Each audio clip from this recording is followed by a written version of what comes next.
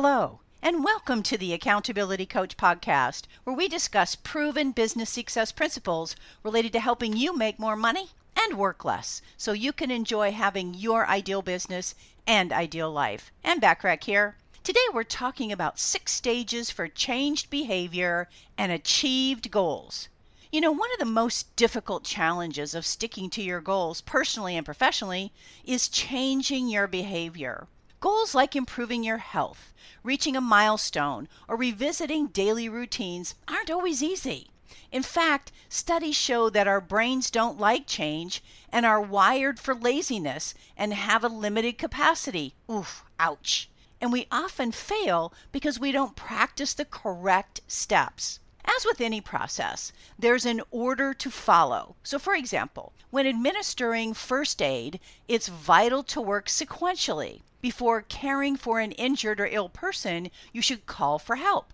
Then you check for breathing and a pulse to determine if CPR is needed. Next, if a wound is present, you must attempt to protect yourself from blood-borne pathogens before trying to stop the bleeding. Or let's say that you're painting a room in your house. Obviously, you need to choose your paint color.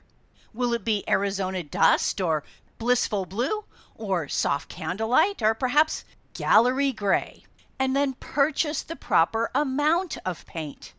You should then prepare the area. You'll likely move furniture, tape off the trim, and cover the floor with a drop cloth. After all, you wouldn't want to open that fresh can of paint on an unprotected carpet. Putting in the time for preparation saves you a big headache and extensive cleanup later on. Likewise, there are steps to changing behavior in order to successfully reach your goals. So let's take a closer look at what's required. To make any significant changes, you'll first want to understand what's going on in your brain when trying to stick with your goals. Now, there are 6 possible stages that you'll go through. The first one is pre-contemplation. At this point, you're not interested in making any changes. In fact, you don't consider your actions as problematic or lacking, and you'll likely continue in your normal everyday behavior. You'd probably feel defensive if someone approached you and suggested change. Number 2 is contemplation. By now, you've contemplated or thought about making changes. You're actually open to suggestions, but maybe a bit ambivalent. And you may not be entirely sure that you want to move forward. Often, this stage lasts the longest because spurring yourself to action can feel like an overwhelming battle. Number 3, preparation. Here, you've committed to change.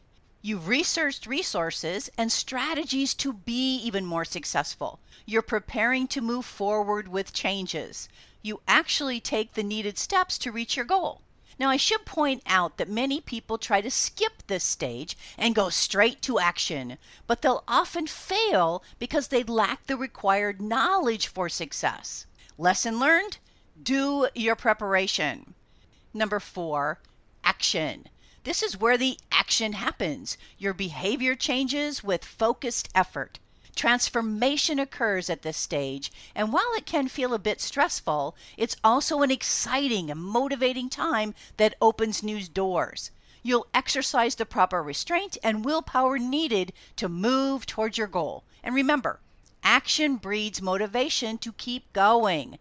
Now, unfortunately, this is often the shortest stage because slips are possible depending on your motivation. Number 5, maintenance. Maintaining means you're dedicated to staying on track, but the truth is, this stage can be challenging. You had good intentions when you started, but the focus on meeting your goals has lessened in intensity. So this is also the stage where you're most likely to relapse, even though you know what you're striving for is meaningful and very worthwhile. Number 6, relapse. At the last step, maintenance is over. You've lost the battle. You could call this the fall from grace. You've not successfully followed through, so you want to identify the trigger that caused your relapse and possibly start again if you really want to reach your next level of success. By recognizing where you are in the change process, you'll be better equipped to alter your behavior and reach your goals. Honestly, examine the 6 stages that I just talked about and evaluate your current condition. After all, as Louise Hay, who is a best-selling author, speaker, model, and actress said, if you want to change our reality, then it's time for us to change our minds. Once you know which stage you're in and which one is likely to give you the most trouble, you're more prepared to stick with your goals.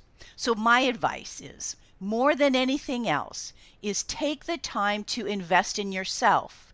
Surround yourself with motivators.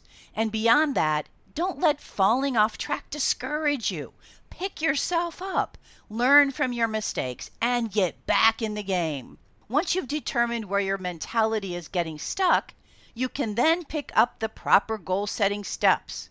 By doing so, you'll be headed in the direction of reaching your dreams. For more help with your goal setting and achievement plans, you can always reach out to me. I'd love to offer my assistance on your goal achievement journey to success. Contact me today to schedule your complimentary consultation. Well, my hope for our time together is that you got value and an idea or two that will help you be even more successful, professionally and personally.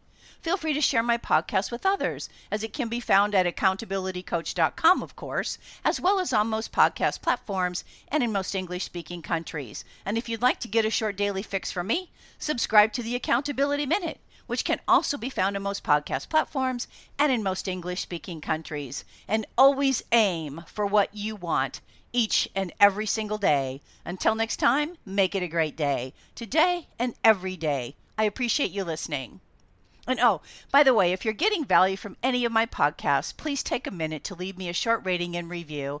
I'd really appreciate it. And of course, I always love to hear from you.